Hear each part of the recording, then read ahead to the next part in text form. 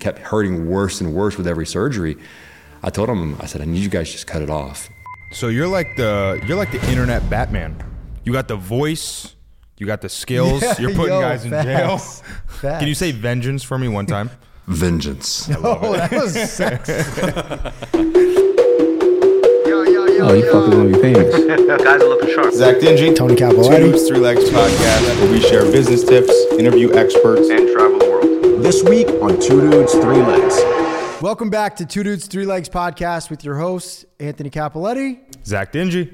Today, because it is Limb Loss Awareness Month, we are putting a spotlight on another amputee. We got a badass amputee. My boy, Nick Young. He's a bilateral adaptive athlete. He's a father, and he is a hacker, which is incredible. I just had a little conversation with him about the work that he does, and I have never felt so stupid before.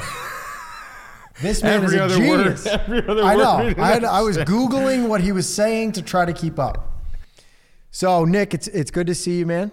Thank you, Tony. Thanks for coming on the podcast. To give people a little bit of background, we met for the first time in Denver at a Levitate test run. That's right. Yeah, the first time that I had ever, ran with any other amputees was in Denver at the test run. That was the first time you put on the blade legs? I put on my blade legs about 2 weeks before because Beforehand. I actually got the grant from the Heather Abbott Foundation right around Thanksgiving of 2022. Okay. So I was a couple of weeks in, for the test run, but I certainly was not as good as I thought that I could be. The test run really gave me the experience to kind of stretch my legs a little bit.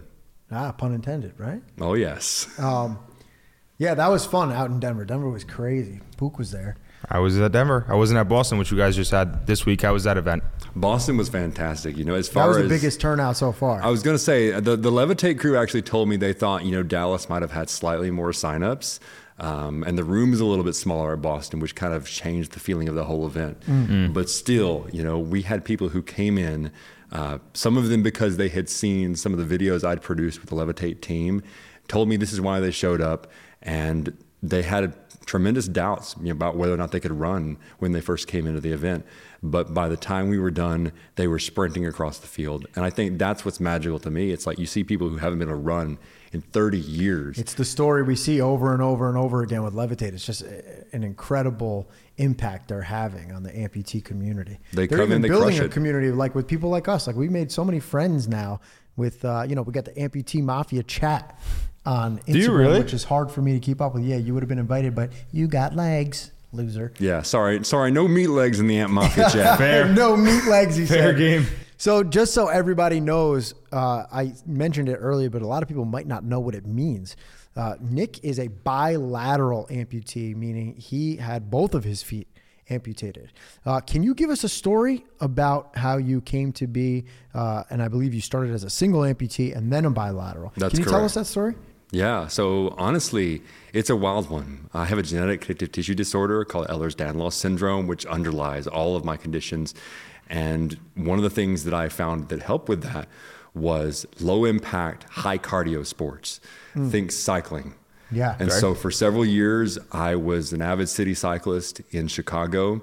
And unfortunately, I was wearing a very heavy backpack. I was coming under an underpass, and the road was clear, completely smooth from my point of view. Unfortunately, that was not accurate to the lay of the road. There was a giant pothole underneath the water that I couldn't see. Ugh. I went over the handlebars, and my right leg was tangled in the frame of my bike. At that point, I didn't immediately amputate it. However, me and my leg became two very different neurological components.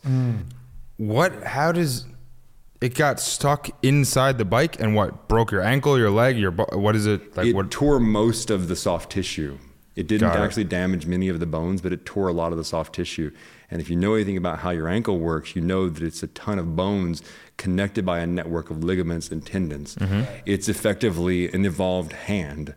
A hand evolved for walking, you know? Yeah. That's fundamentally what your foot is. And so it's way more complicated than it really has any need to be from a biological point of view.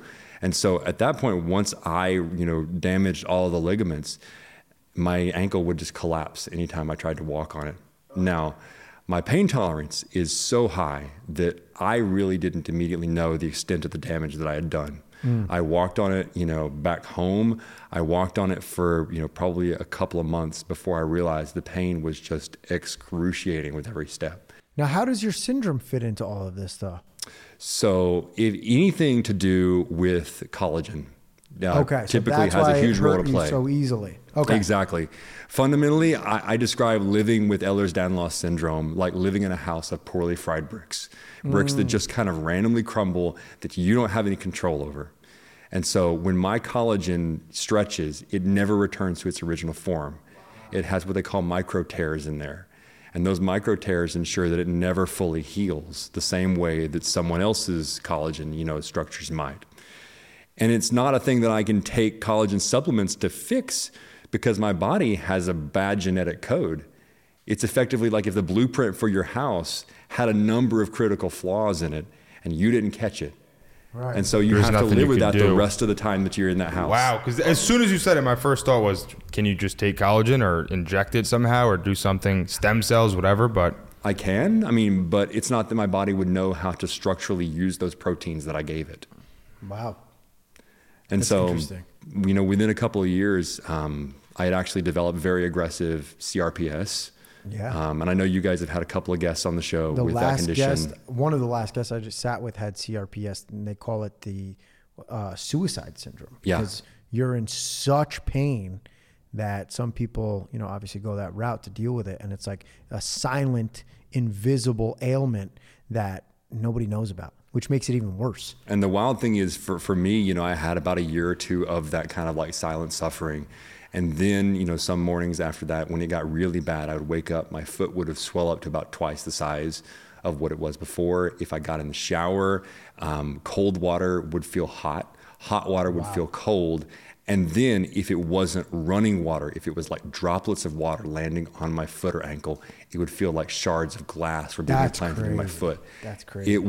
It's incredible. And in the most, terrifying way I can think of, it's like your body just doesn't know what to do with that normal stimuli that it would understand as like touch sensation or wet sensation or cold or hot. It's like all those wires are crossed in a way that your body just doesn't know how to process. And correct me if I'm wrong, but doctors can't even explain it. They don't know why, right? No. In fact, that's scary. Imagine you had an issue and you go to the doctor and they're like, yeah, we know what this is. It's CRPS, but we don't know what causes it and we don't know what to do about it. Holy fuck. Yeah, bro. Now, the one thing that I will say that saved me is that at the core, I'm an engineer. I know how to read medical papers. I know how to interpret scientific literature. And I found a number of medical papers that indicated that if I had a damaged portion of the nerve, that I could potentially cut that off and save my leg and save myself all the misery that I've been going through. Now, I say if there is a nerve injury, because that's the critical bit, you can also develop CRPS from something that is not an inciting injury, where your body fundamentally takes something that shouldn't hurt you and reacts vastly negatively, overreacts negatively to it. And so if you had, a cut on your foot or whatever, there's actually a chance that you could develop CRPS from something very minor like that. Does it injure the nerve? Does it fundamentally alter the function of your leg?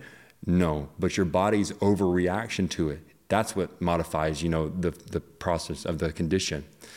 But in my case, I believed, based on the medical literature that I was reading, that the constant dislocations of my ankle had likely damaged, many of the nerves in my ankle. And I thought, it's worth a shot. Let's go to the doctors and let's just see. They've tried 4 or 5 different methods of treatment, bracing, surgery. They actually had to repair my knee at one point because it had gotten so bad walking on that, busted ankle. And after all of that, had failed just dramatically and it kept hurting worse and worse with every surgery. I told them, I said, I need you guys to just cut it off. That's crazy because a lot of that relates to the last podcast I was on as well with Sam Schaefer. He had the same syndrome. CRPS, complex regional pain syndrome. Okay, so he had the same syndrome, and it was the same case where amputation wasn't the bad part of it. It was actually the cure to the issue, which is such a crazy thing. Because for me, amputation, like my accident resulted in amputation. Your accident resulted in immediate amputation as like it needed to happen. Yours was like it needed to happen much further down the road, but to fix the problem. I guess it kind of is the same Same thing. shit, just delayed. Yeah, but delayed. But it's like, here's the difference. I was not looking forward to my amputation. You probably really were. It was like life-saving. You know, I knew honestly about a year out from the injury, probably mid 2016, late, early 2017. Like I knew that amputation was fundamentally in my cards because at the time I was watching a number of people online go through this journey. And I actually think, if my memory serves me, that like my amputation and Footless Joe's amputation were actually relatively within the same time frame. And so while she was going through some of that process, I was watching folks, like her on the other side of it being like, okay, this could be my savior. Right. This could be the chance to get my life back. Right. Against this backdrop too, I had just had my first child, Sloan, in early 2016. And I was so frustrated because I couldn't be the parent that I wanted to be. I was putting much more work on my partner than I really needed to be able to do. And I couldn't, effectively take my kid out and go play for a whole afternoon. That's tough. We live in Colorado. Playing outdoors is what we do. Right. No. And so if I cut my leg off and it gave me the chance to be a better dad, there's no question. Right. So you have to amputate the one leg, which you end up doing. I do. What's the story with the other leg and how come that had to go? Was it the same reason? So somewhat similar. I mean, I think honestly, I was probably putting a lot more force on what I thought was my sound leg at the time. Mm-hmm. Again, though, to realize that, any joint that's made out of a significant amount of collagen is likely going to fail long term. I felt like I just kind of overworked it. Mm-hmm. I pushed it way too hard. If anything, my problem is that I go way too hard and I don't really recognize that I'm going to pay long-term consequences because of that.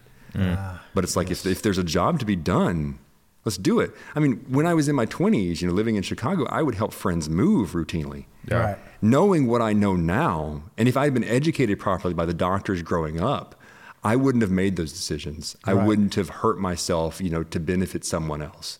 And that's not to say that like I regret any of the things that I've done, but there's ways in which I could have been there as a friend besides hauling heavy things up the stairs with you, That is wild to comprehend because you're literally out helping people, just simple tasks that you would normally do. And then because of the more you do those tasks, the more implications it's going to have to your body. So like long term, you said all those joints have the potential to fail. Is there prevention? Now, obviously, both your legs are amputated. What about like hands, wrists, shoulders, anything like that? I still have a considerable amount of problems, with hands, wrists, shoulders. My spine looks like a giant corkscrew. I'd be about 2 inches taller if they actually straightened me out. Really? So, I still have a lot of major joint problems, but, knock on wood, I'm not going to have any more issues with my legs because I actually had them graft my tibia and fibula together below my knee. Oh, wow. It's called an Erdl amputation. Technically speaking, when they just cut it off, 2 chopsticks at the end, that is called a Burgess amputation. And that's what's classically done for most people. Right. However, the Erdl procedure was actually developed, back during one of the last world wars as a means of giving post-war amputees better function. And so for me, it wasn't necessarily about like better function, but about, okay, I've consistently had unstable knees. If you graft my tibia and fibula together, then my knee is going to be stable practically forever. Surprised they wouldn't just do that for everyone. Yeah, I was just going to say that. Why isn't that more common to do that surgery? That should be the standard. It actually requires kind of a specialized technique. So there's actually probably more complications. Yeah, I'd say the healing time is a little bit longer. Most of the folks I know who had a traditional style amputation, they don't have that bone swelling to deal with. And so they're actually able to get their prosthesis a lot quicker. But for me, I felt like that was the better long-term solution because I'd already had so much trouble with my knees and I wanted to run.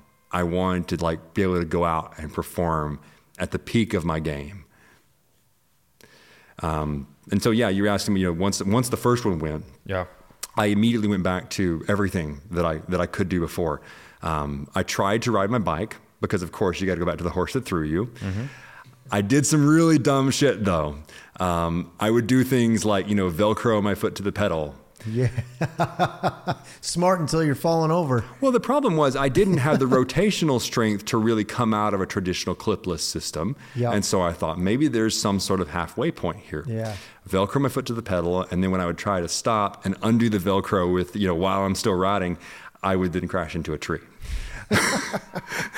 And I went into my PTs the next visit and I told them, and they said, dude, we're going to give you a third wheel. Like you just need a third wheel. And so I actually started investigating, recumbent cycling on a tricycle at that point. And that's the one where you sit back. Exactly. You sit Those back, are You're dope. stable. feet not in front of you. Yeah. And if you fall, you're maybe a foot from the ground. So it's not anything You get bad. a sick leg pump on Yeah, those those things. bikes looks cool as I shit want to too. get one of those damn things. It's fun. Remember when you ran the 5K? They started with those bikes. Do you remember that? I thought they had just wheelchair guys. No, there was guys on those bikes too. What are their bikes called? This is a recumbent tricycle. that I Recumbent ride. tricycle. Whatever, it doesn't matter. But before we ran the 5K, they were. They had the wheelchairs with the one wheel out way front. Oh, you're thinking like a racing wheelchair. Yes. Yeah. So this is actually very different. I have what's They called a look tadpole design. very similar. Yeah. They look super similar. So mine is actually a tadpole design. It is powered by my feet, and it has two wheels in the front and one in the rear. The power wheel is in the rear, and then the two front wheels are out in front of me, kind of beside me, and they provide, side-to-side stability. Got it. Okay, so it's slightly different. Yeah, it's actually kind of reversed from a racing wheelchair. Okay. But once I got that, I went out, I rode like 300 miles. I owe the Limb Preservation Foundation a major thank you for giving me an adaptive sports grant to help partially fund that, because these things are $2,500, $3,000. Like it's pretty expensive, even just the stock bicycle, modify. And then I have to modify it, put certain pedals on it and things that work better for me. For you, yeah. Upgrades. But once I found that flow, I rode 300 miles that first year. Holy shit. And that's probably more than anything I'd ever ridden. The wild thing is that before, I never really cared about logging the mileage. I never really cared about saying I rode 50 miles this week or 100 miles this week. It never mattered. But now that this is my comeback story. Yeah. This is chapter 2. I like that. It matters. The numbers matter. Yeah. I like that a lot. that. Now you've taken it as far as starting a whole biking crew, right? Yeah. So last year we started the Misfits, and the Misfits are an adaptive cycling club. Basically, the rule for joining the club is if there is something wrong with you that the world says should have stopped you in your tracks, A misfit. and yet you persisted, you are a misfit. Yeah. And so I'm the only amputee cyclist in the group, but we have TBI survivors, spinal cord injury survivors, you name it, you're welcome in the group. And Colorado is an apex for adaptive sports. Yeah. We noticed that too, actually, when we went out there. That's incredible, though. And I love the name Misfit. I love that name. I want to ask you, so take me back to, you amputate your first leg, you're feeling good, you're like, cool, that's done. I have my other leg now, it's still good. You go back and you said, I went hard. You were like, I'm excited, I get to do it again. Yeah. Now you go back, now you're killing it, and then all of a sudden that leg deteriorates, and now you have to go and get another leg amputated. So how does that feel? What is your sense of emotion there? Honestly, it felt, just soul crushing. It's like I had soared so high. I came back from, something that I fundamentally didn't think was possible. If you'd asked me, 6 months before, I would have been hopeful to have my leg cut off, because when I came out of surgery, I was crying from relief.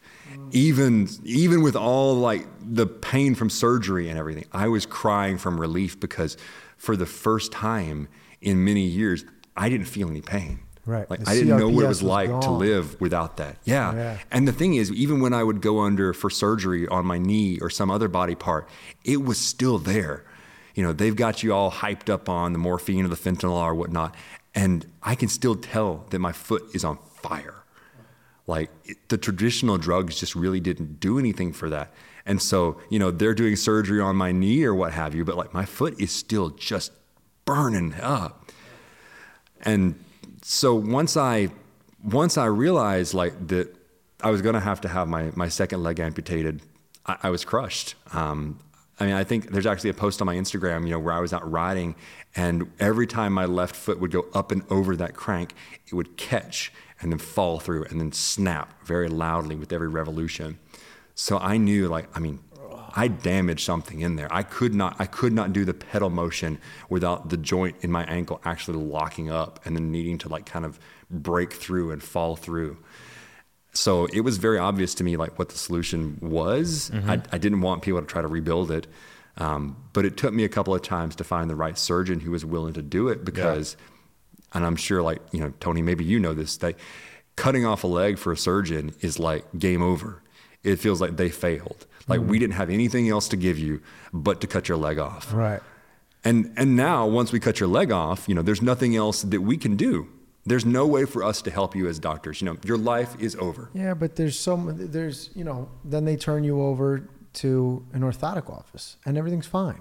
Yeah. So they might have feel like they failed, but the world didn't fail us. There's so many good options now. I mean, Levitate is providing amazing options for us. We both have full hour All Pros. It's a great option.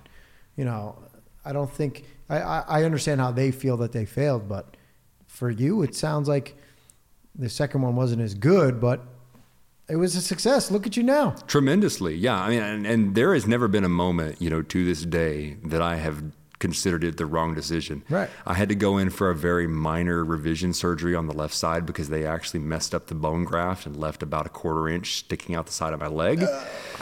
My prosthetics team, tried very hard to make that fit and work for me, but it just fundamentally was something they couldn't work around. So after, about a year of trying to get the proper prosthetics fit and everything on the left side, I went back into a trauma surgeon who is actually, now kind of a friend of mine and I've worked with before. And I told him, I'm like, I really need you to just fix this up so that I can go back to doing what I want to do. Because again, I feel like I've hit this plateau. I'm off this high of being able to do all these things again. Yeah. But then I suddenly would plateau again. And any time that you've come back from something, so radical, when you hit that plateau, it's just devastating because what your potential is, where you can go. Well, you had 2 comebacks then. You're on your second one. Yeah. 2 for 2, I guess. Now, you said earlier that you, with your disease, you were told to have low impact, high volume sport like cycling. High cardio. High cardio, sorry. But isn't that what led to all your amputations was because you were bicycling so much? I thought in the beginning you said that was supposed to help. Well, the bicycle accident. Yeah, the accident was definitely the precipitous Correct, but then event. your other leg. But then the thing is, once my right leg was amputated, it was fundamentally now, not my sound leg, but probably one of the better ones. And so I pushed it so far. Got it. Okay, so it didn't the have anything additional to do with stress on the left side, it just fundamentally couldn't hold together. It makes sense. And that's probably from the years of walking on a collapsed ankle on the right side, even pre-amputation. Yeah. Because there was many years where I was trying to convince the doctors, late 2016 through late 2018, when they finally did it in October, I was trying to convince the doctors, you guys, you need to cut this off. You need to rebuild it for me because the other side is going to fail. We're simply on a ticking clock. Yep. It's going to fail. And so it was a matter of when, not if. Once they fixed the right one, I hoped that it wouldn't have to go through with the amputation on the left side. I wanted nothing more than to just kind of be done with surgery.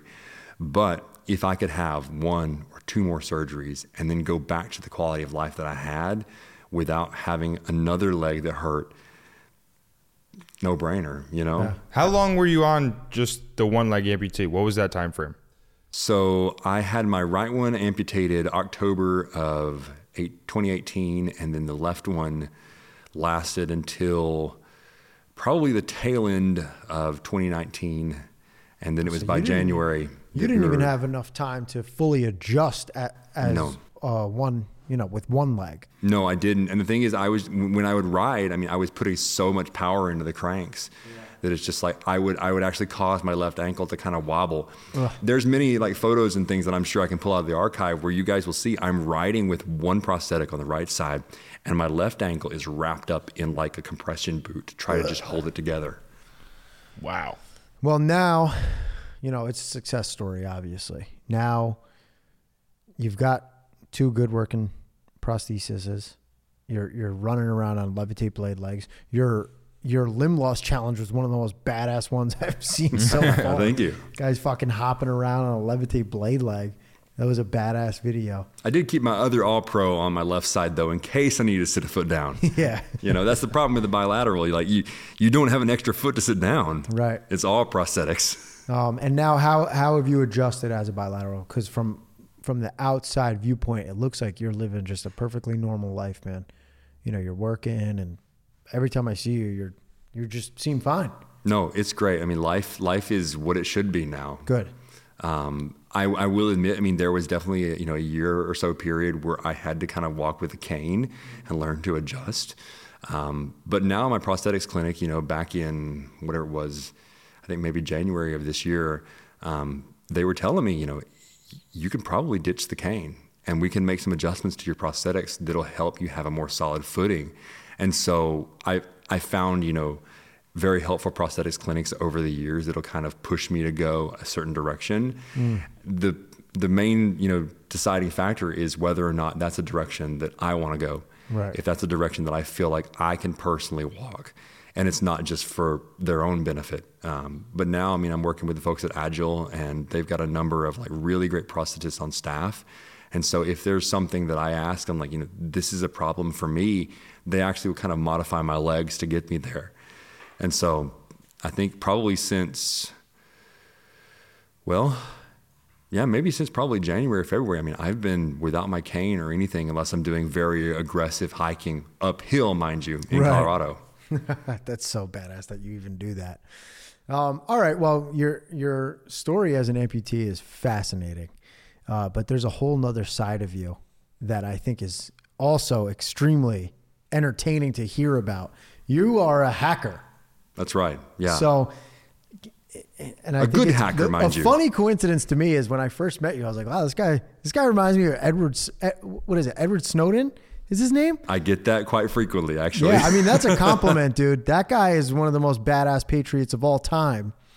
So to be compared to him, you should certainly take it as a compliment. I do. But tell us a little bit about what being a hacker actually is, because when people hear that, their first thought is, all right, we're hacking into the mainframe, and it's like an Ocean's 11 fucking scene or something like that. And I think it's a big misconception of what you actually do through work. Tell us about the job itself, and then tell us how you got into that. So, what I am right now is I'm director of information security at a crypto startup. And one of my primary responsibilities is to ensure that not only the software that we're delivering is secure, is written in kind of the best practices for that particular language that we're working in, but also to control the environments under which that software operates.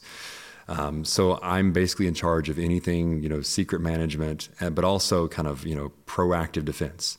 So if I see something that I think is a potential exploit that someone else might exploit, I go ahead and take the initiative to exploit that myself, to find the solution, to patch it up, and then ship it. And often, tell the story either internally or to the public about what we did, because I think that's the main thing that's missing right now. You hear everyone says like, oh, I saw in Hollywood someone hacking into the mainframe.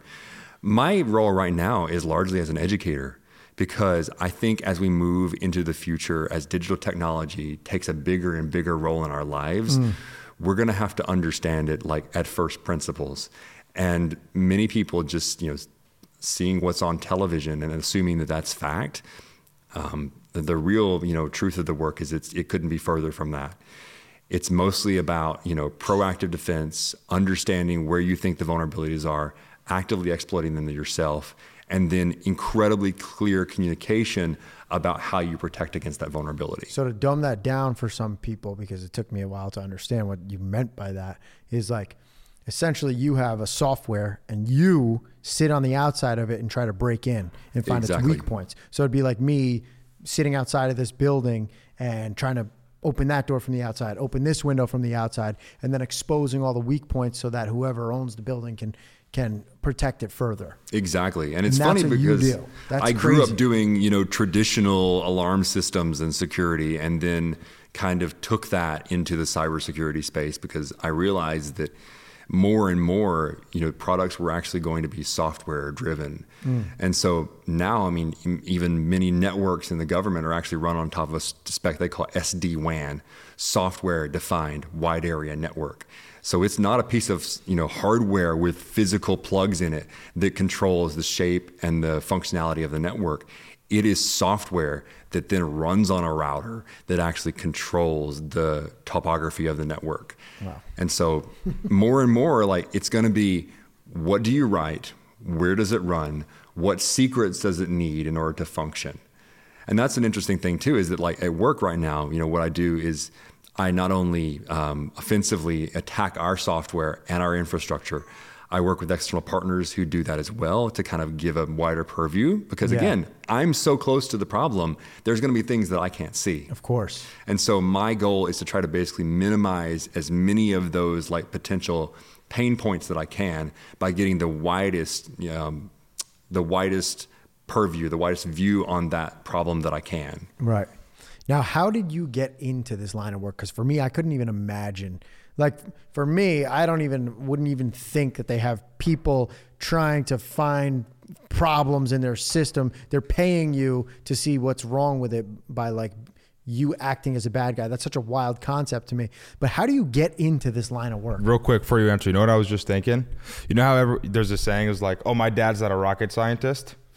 Your dad is a fucking electrical engineer, so it only makes sense that you would get into this industry. So that obviously had something to do with it. But tell us the a self-taught electrical engineer too, which Your is part of the father story. was a self-taught electrical engineer. Yeah. Self-taught electrical and RF engineer, yes. And so at a very early age, he would involve me in, like, circuit design and, building the projects that he was building. By the time I was in elementary school, I realized that I wanted to pursue amateur radio, because I had a huge heart for public service. We lived in a very tornado-prone area, and so I thought, what better way, to utilize these skills that I have to go get my amateur radio license, to learn to be a storm spotter from the National Weather Service, and to try to, use some of these skills that I have to kind of forward the goal of public safety. Good way to put that silky voice to work. Yeah. So, ladies and gentlemen, there's going to be a storm. You're going to want to bunker up. The wild thing is that actually, many cases, I would try to be out in front of the storm and actually identify the communities that I thought it was going to impact. And then I would relay that message directly to the National Weather Service over the amateur radio, which, again, because it's not just, you dial it up on the cell phone, it's an FCC licensed mode of communication dedicated to forwarding the art of radio experimentation. That's what amateur radio is. Like, it's... No. Like, that's the thing, is you have to go get a license from the FCC in order to be able to talk on these bands. Wow. But the idea is that we don't ever want to lose the expertise of how to create and operate, radios that are not traditionally baked into your cell phone. Right. Because when shit hits the fan, that's going to probably be the best way of communication, right? Fundamentally, I was in Biloxi, Mississippi shortly after Katrina came ashore. All of the cell phone networks were offline, but we had a 100-watt radio in our truck. We were down there doing, rebuilds after Hurricane Katrina, and we were also passing traffic from families in the area who couldn't communicate with their loved ones up north, and their loved ones up north, sometimes as far as New England, fundamentally didn't even know if the people who lived down on the coast were okay. Yeah, right. And so for me, having the ability to use these high power radios on bands that many people don't talk on, we form what we call a communications net. And so anytime some type of natural disaster is going on, usually amateur radio operators are the first people to step into that void and say, if you don't know what's going on in this area, we're going to go there. We'll even operate our radios off generators if we have to, in order to do that. And you get hit by an EMP. Are you going to be able to use a radio? That's a good question. A lot of radios are probably somewhat shielded against that, because you're actually creating RF energy inside the chassis of the radio. So it would probably depend on the types of systems that I had at my disposal at that time. But more likely, like, let's say Russia hits us with a massive EMP, we're most likely just going to resort to radio. You'll almost have to, because anything that is software defined, in this Gone. case, many of the, cell phone networks. Again, I talked about the idea of like a software defined network. Yeah. That's essentially what many of these modern, cell phone communication protocols are. It's like the radio is simply a medium. The frequent, the 900 megahertz or a gigahertz or whatever that your phone is talking on, that's simply a medium. The protocol, the way that the data is packed along that like communication channel, that's why cell phones are so powerful. Is because they can actually do what they call TDMA, time delayed multiple access. And so it's a protocol at every cell phone base station that basically multiplexes all of your multiple phone calls across the area onto a single tower. Wow. If you're at home, please make sure you have your dictionary handy. You will need it during the rest of these questions for this podcast. So pause. when you say the word hacker, I'm sure people have a lot of questions, and we were talking about some stuff before. So let's ask some questions about what if you have a hacker in front of you. What can you do? What are the possibilities? What are crazy questions that people always ask you? Which one is the EMP?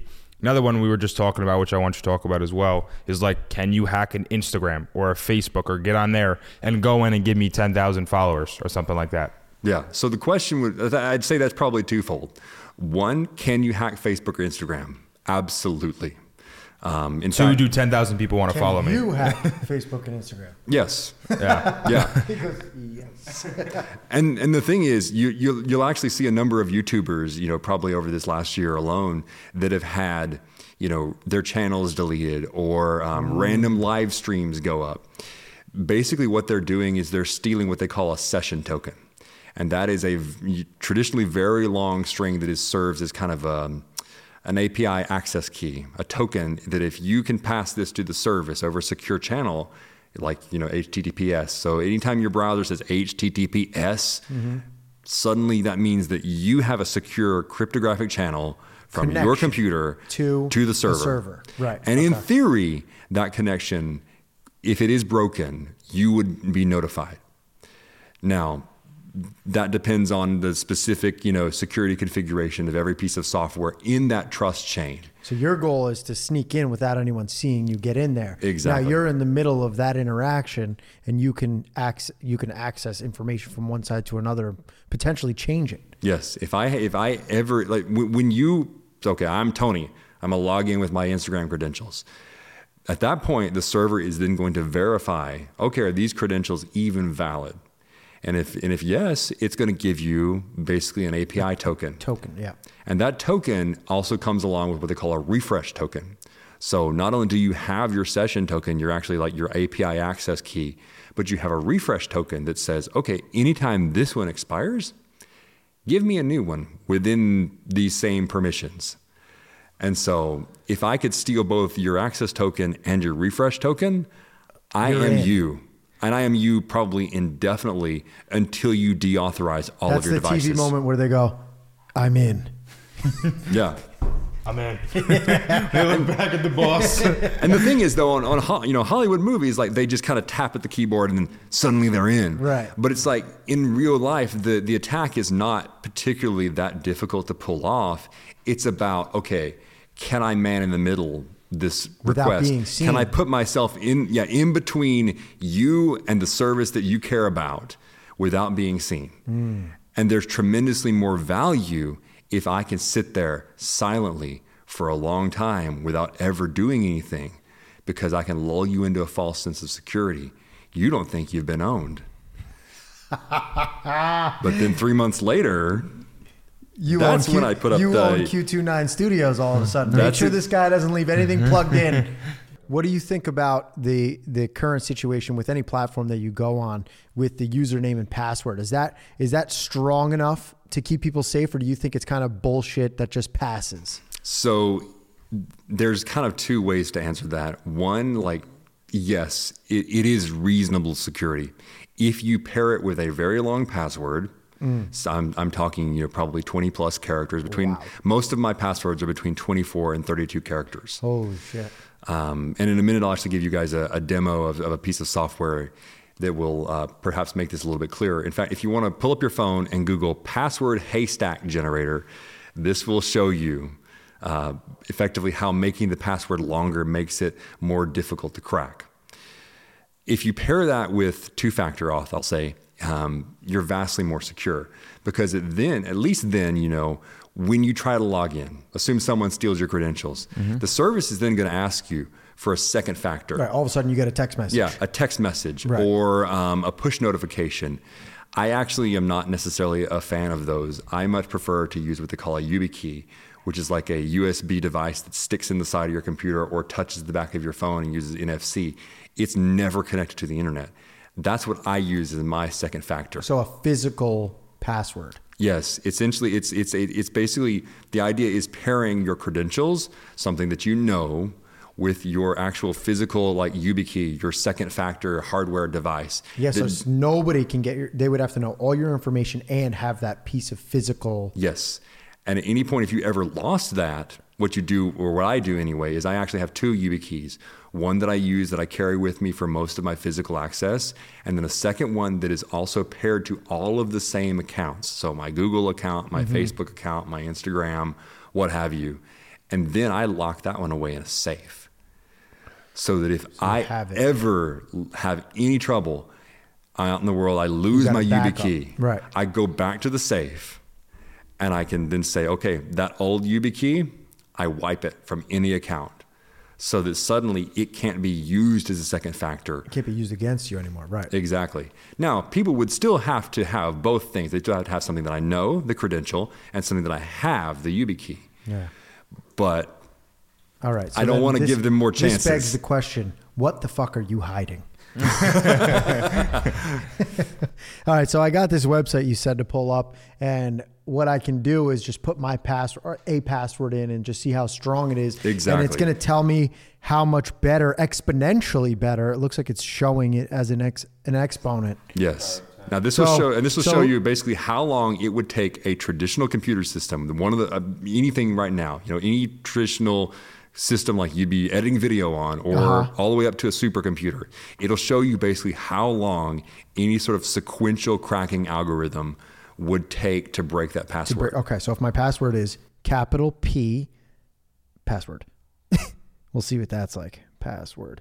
Oh, and it's giving me like a rating. The word password. Yeah, password. So it's saying exact search space size, 54. I don't even know what that number is. So that's going to give you all of the possible alphanumeric Oh my God, online combinations. attack scenario, 17.33 centuries to crack password. Now that would No. basically Below it, assumes 9 minutes. Oh, offline fast attack There you scenario, go. 9 minutes. Massive cracking array scenario, 0.545 seconds to crack that. I could probably crack that in a few seconds on my local workstation. Now, what's potentially notable, though, is that if you keep adding, say, periods or stars or some character that you would think are kind of useless. So we go from 0.54 seconds, 0.545 seconds. You add one exclamation point, and it jumps to 39 minutes. Now you add another exclamation point, 2.31 days. You add a money sign, 6.46 months.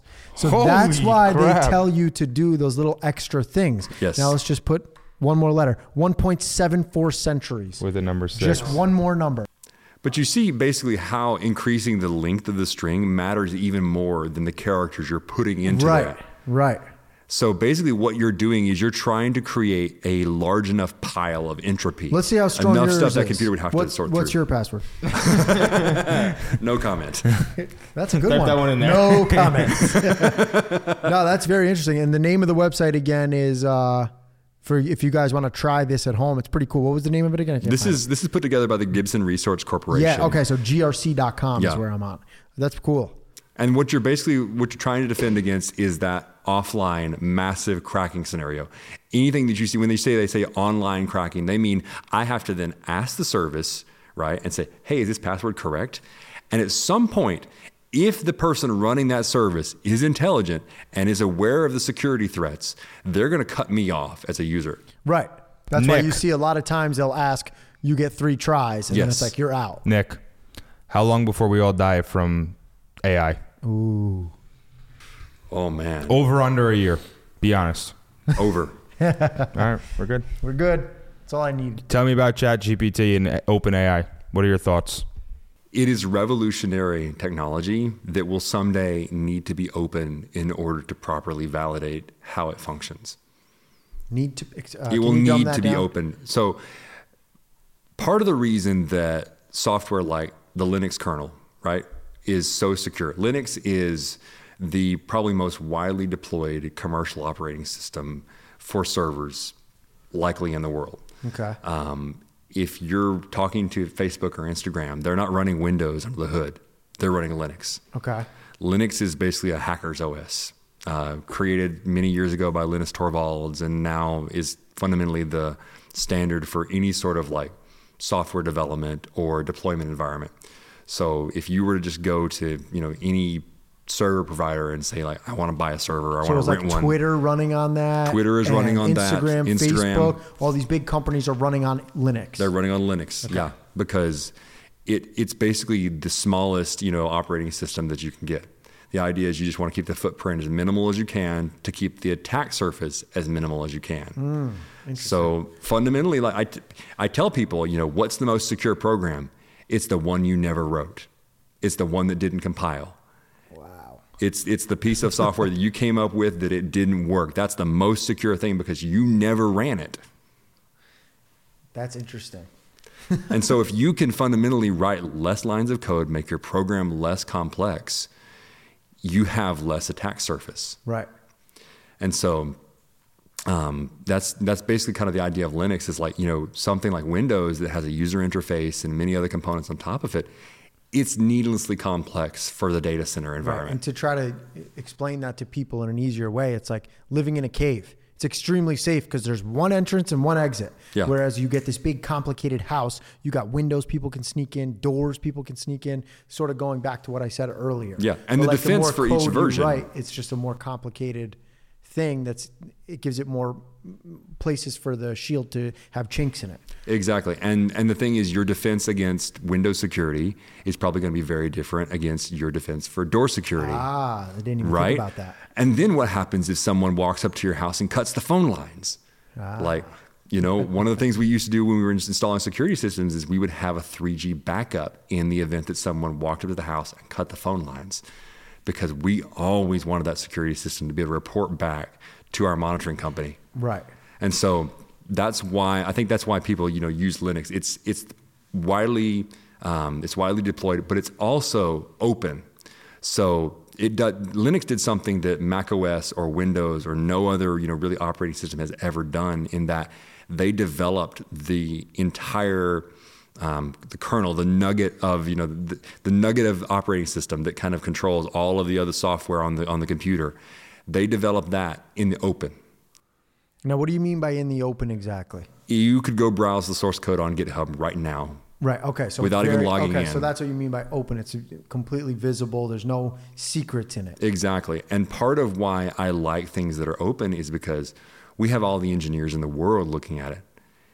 And so therefore you fundamentally have some of the smartest people. Right. Exactly. They can prove exactly that the program, when you compile it and run it, it does exactly this thing.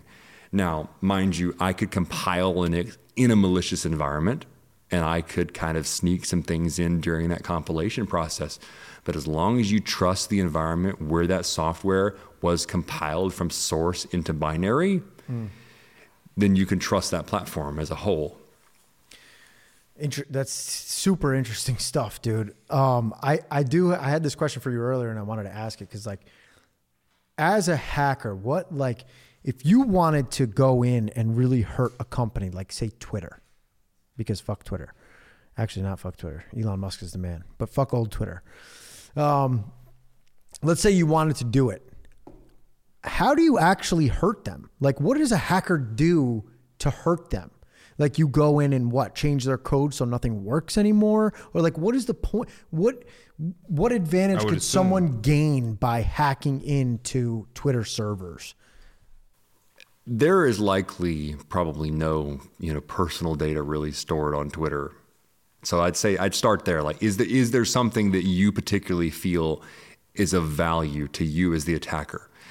And for Twitter, I mean, most people's feeds are probably public. Like, I don't particularly think that stealing information would be of value. Okay, so then that makes it clear that the most that you can gain is information. Yes. Right? You're not going in there to transfer money from this account over to your own account. That's not what a hacker's looking to do. No, not usually. Most of the time, it's just disrupt the service. It's to make it so difficult that they would then pay you ransom in order to stop griefing them. In fact, that's still the number one, attack against many small businesses is here's a piece of software. It has now infiltrated your environment. Everything on your computer is locked up, and it's encrypted with only keys that the hackers know. So they're holding your stuffs hostage. Yeah, I mean, when I was living in Chicago, I can't tell you, it was probably once a week that one of my friends' small businesses would be hit with ransomware. And you're helping them? Oh, it's got a name, ransomware. Yeah. And then what? They call Nick and they're like, fix this. Most of the time, there's really not a whole lot that I can do if you've got a very significant ransomware installation. If it's pretty far progressed to the point that it's like embedded in your system and it's locked up or encrypted most of your documents, there's really not a whole lot that I can do.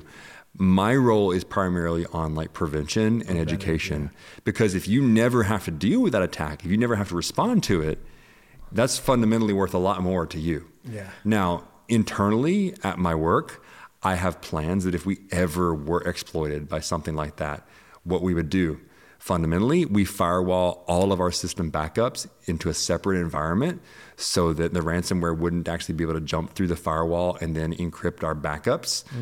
And we take snapshots on the regular so that anytime, if hour to hour, if we were to be infected, we just roll back an hour. Shut that system down. You turn on the backup, and with all the snapshots, you can pick up right where you left off. Exactly. So you roll back by an hour, and business continues as usual.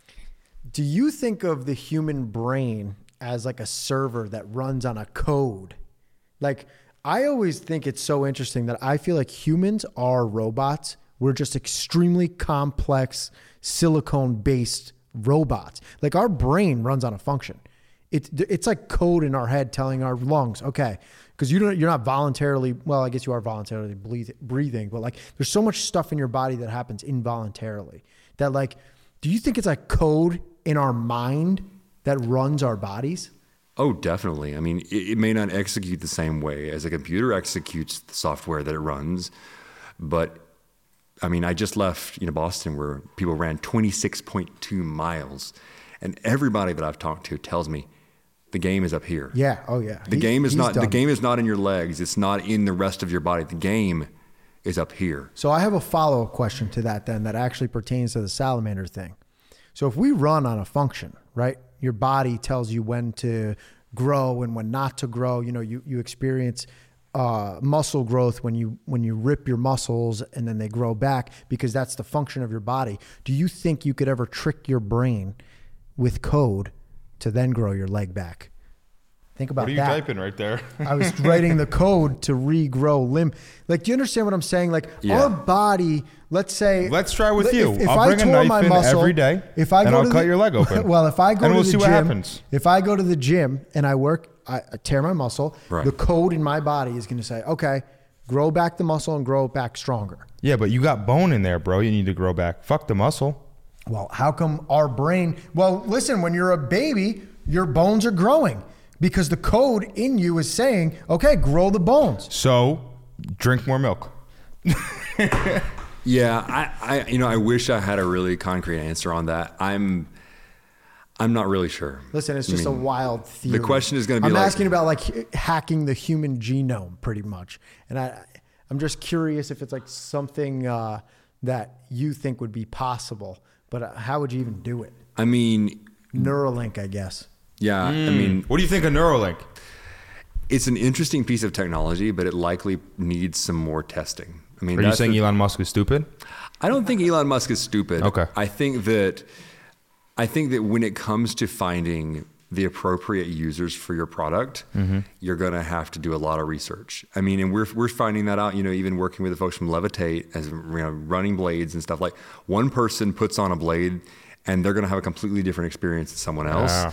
And so if you're talking about brain implants, gosh, you're to the extreme of that. Have you seen those people who put like keys in their hand or like things to open up safes in their house. You ever seen that? I see that on TikTok all the time. What do you think of that? That is actually kind of interesting, although there's two different frequency ranges. There's both a high frequency RFID and a low frequency RFID. Many people that I know who went to DEF CON and got the little RFID implants actually chose the wrong one, and they couldn't open our hackerspace door.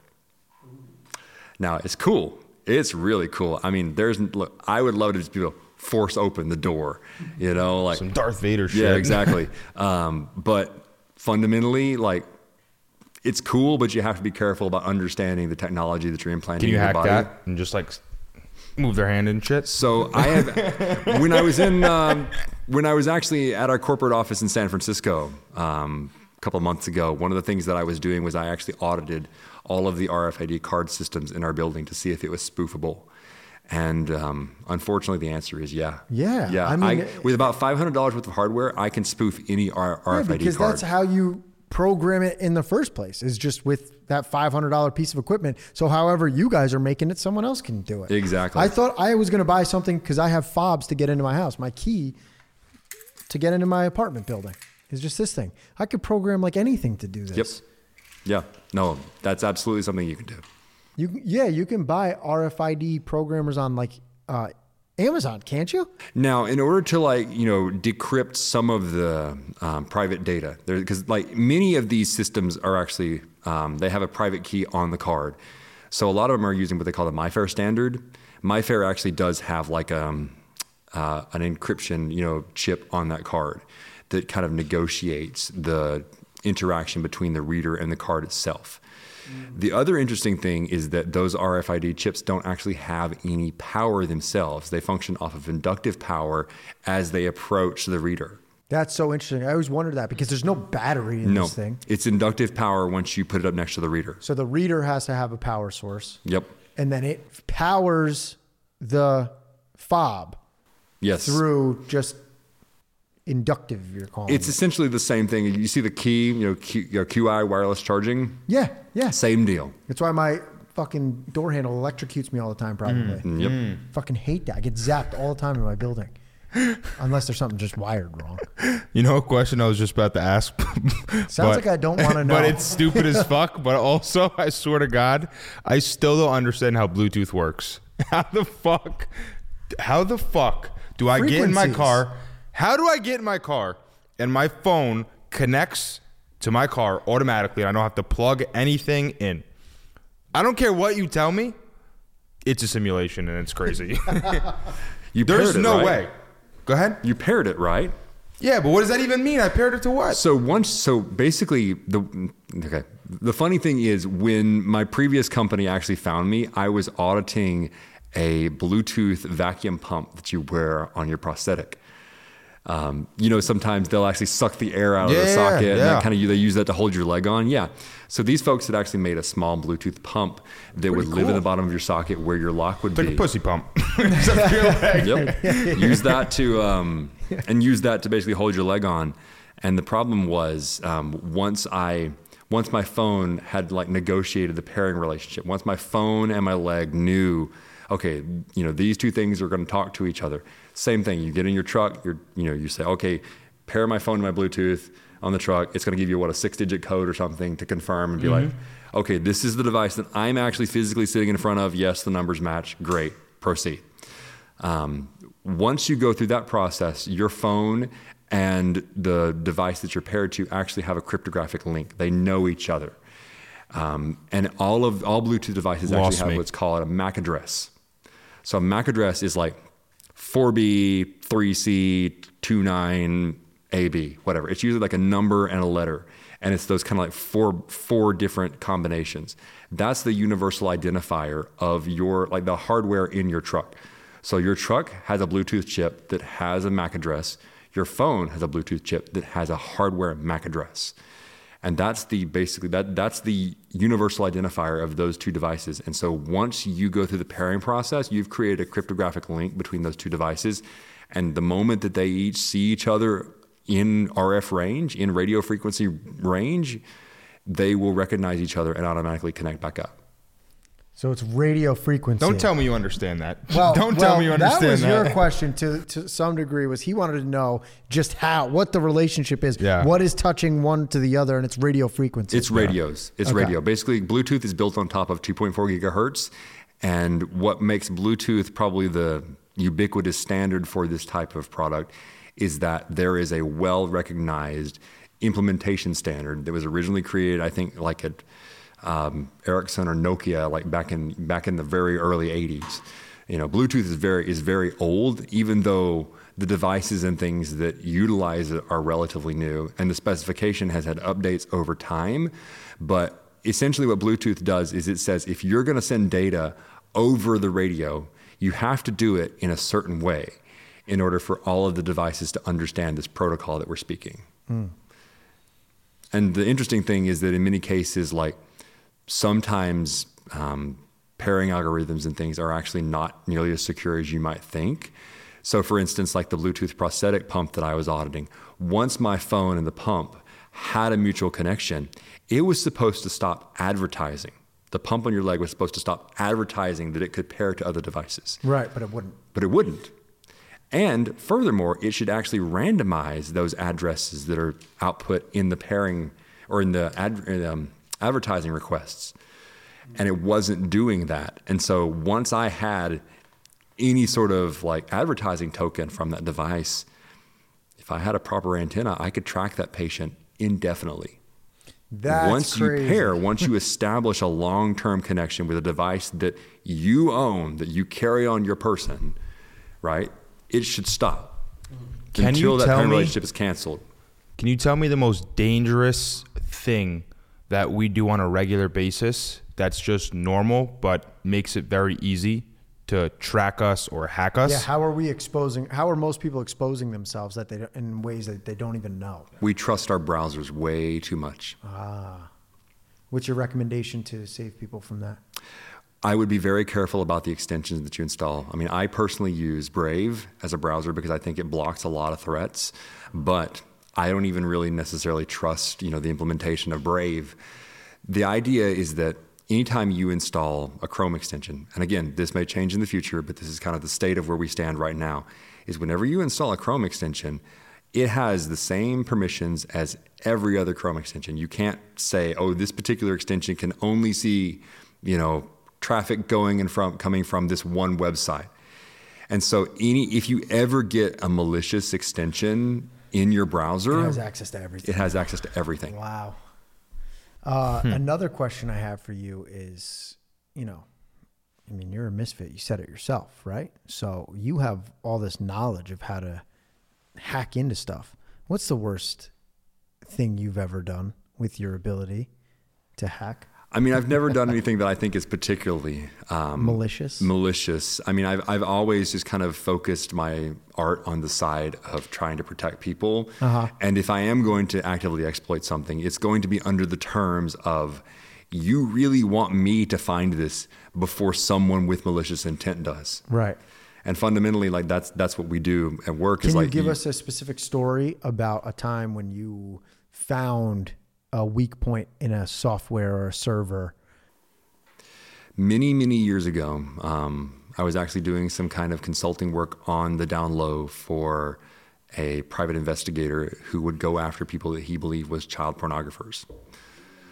And at the time, this was before, serious encryption on your operating system was kind of commonplace. But we found a way, my partner at the time and I, we found a way into a Macintosh laptop, and we would fundamentally take the folders that we believed to be the target, pass them along to the private investigator. We never looked inside. We didn't care to. Right. I mean, there's things in there that you don't ever want to see. But yeah, that's probably the wildest thing that we ever did was we actually... So you actually broke into someone's Mac, you found files, you handed them over to the police, and that resulted in this guy's incarceration for child pornography? Yes. Wow. So you're like the internet Batman. You got the voice, you got the skills, you're putting guys in jail. Can you say vengeance for me one time? Vengeance. That was sexy. That's crazy. That's amazing. So you actually put someone you got someone put away. Yeah. That's awesome. Very admirable. I mean, we basically, we copied the computer as it was. We went and bought an identical Macintosh. We left it in his home. And then we took the actual computer, back to the lab where we could work on it. But the idea was that he had a duplicate, a decoy, that nobody would know was any different. That's crazy. Now, again, we had access through the private eye, in order to do this. Right, because you guys are doing stuff that otherwise you would be incarcerated. Yeah, for that. Exactly. And Correct. that's partly why, anytime someone says, okay, well, I need you to look at our piece of software, the first thing that I do is I give them a contract and I say, okay, fundamentally, my role here, let's be 100% clear, is to be malicious in the way that the bad guys would be, but to then turn around and tell you exactly what I did and how to further your defenses as a result. So you're getting permission to be That's the bad wild. guy. Yeah. That's really cool. That is crazy. I talk about this all the time in business, is like the intent of why you do something. But the difference between a crook and a great salesman is just the intent. Right. Because a crook is going to convince you to buy a product that's not good for you, that they're going to do you over for and screw you over. And a great salesman is just someone who does the same thing, but for a good product. Right. Exactly. So essentially, it's the same exact thing. It's like whether or not that salesman intends to follow up and actually deliver you the product that you paid for. Mm-hmm. That's the dividing line. Correct. Do you think that the government and these other, police, do you think they have a little bit too much power as far as being able to do stuff like that and invade people's privacy? What are your thoughts on that? I mean, I'm a bit of a privacy absolutist. So yes, I mean, I fundamentally think that law enforcement probably does have too much power. It's wild. I mean, I grew up in an era where I could tune in to the police frequencies. And this wasn't because I had some type of specific knowledge. I did work with public safety, but it wasn't that I had knowledge that anyone else didn't have. The frequencies and the broadcasts were open. Yeah. And so that's the thing. I grew up in the era of the police scanner, of being able to listen to police and EMS and fire and understand what was going on in my community. And fundamentally, we've lost that. And I think as a result, we've lost some of the connectedness that people feel with their communities and their local public service. You're not allowed to listen to police channels anymore? In many areas, they're actually encrypted. And in Colorado, if I was to attempt to break that encryption, it would be illegal. Wow. I'm surprised to hear that. I thought you would be able to do that because they're a public, they work for the public. Mm-hmm. The thing is, though, and again, you sit here and you laugh and you go, oh, what have you got to hide? Well, I mean, I'm sitting here telling you all my secrets. The police, though, on the other hand, do they have something to hide? They very well could. More than likely. And so it's a push to say it's a public safety thing. It's a public service that they're offering, right? That our taxpayer dollars are paying for, that we should be able to at least eavesdrop if we cared to. And if you ask me, point blank, do I think that that's something that's, the privacy of the police, do I think that's constitutionally protected? If challenged, I would say likely no, because I think, again, they're a public service. They're doing a job for us to try to keep our community safe. And I think a large part of the breakdown in trust that we have seen between these public service agencies and the public is probably due to that, due to the fact that they've just kind of continually made it harder and harder for you to understand what's going on. The crazy thing is, too, the whole baseline of democracy is the complete opposite, is that everyone in government is supposed to work for you, and everything the government has is supposed to be open for the public to see. And then the other way around is you're not supposed to know anything about the public. The government's not supposed to know anything about the public, but it's the complete opposite. Yeah. Literally the complete opposite. They know everything about us and we know nothing about them. I mean, I don't want to scare anybody, but we live in probably the most, surveillance state than we've ever lived in for here sure. in the States. Yeah. And it's not that it's any different in Europe. It's not that it's any different in Asia. Globally, this is a problem we have. I mean, in China, they're watching people all the time on CCTV. Yep. That's crazy. Yep. How bad is Alexa and Siri in your home? Do you know anything about that? I don't have Alexa or Siri or Google Voice. Do you recommend people against it? I think as long as you understand the risks, it's a useful tool. You just have to understand, does it fit with your risk profile? Are you putting an Alexa in a room where you're probably having discussions that you don't necessarily want to reach the public's ears or to reach some executive at Amazon? Then yeah. But again, this kind of comes back to the fact of why I wish more systems were open. Because when I speak, there's a black box, piece of software, a piece of hardware, software and hardware running in tandem that receive my command, take an action that I fundamentally cannot see, and then send that off to a web service that is likely probably secured with, HTTPS, so it has a secure connection, and technically that can't be eavesdropped on. But is that something that, as a technologist, can I audit that? Right. No, probably not. And that's why I think, honestly, when we start seeing things like wider uses of OpenAI or AI in general or voice assistants, I think there's actually a very interesting connection with some of these like crypto blockchain networks that we've been developing for the last couple of years.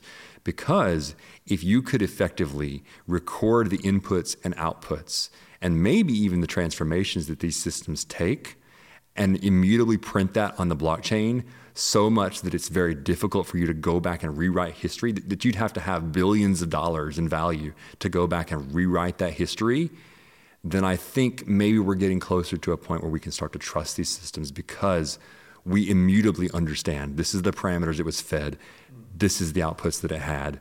And even if we don't have data, if we can't read the source code or have data on the transformations it's doing, then we can at least look at the inputs and outputs and compare the two. Dude, this has been an incredible conversation, and I think we could probably go on for hours. But I'm going to ask you my favorite question that I ask at the end of every podcast. And let's keep in mind, I'm asking you not only as a hacker, but as a bilateral amputee. If any advice, what is your advice to everyone out there? You only fail if you do not learn. If you do the very same thing over and over again and get mad at yourself, that is failure. Oh, okay. Because you didn't learn, you didn't change your tack or your perspective. So there's no failure. There's no failure if you learn. If you get up off the ground and you take a different direction, if you fall 6 times and you get up that 7th time and you take a different direction, you didn't fail. You learned. All right. Well, dude, thank you so much for coming on. And thanks for being here during Limb Loss Awareness Month. I'm happy to be able to give you the spotlight this week. And I'm looking forward to seeing you at more test runs and just out in the amputee community. You're one of a kind, dude.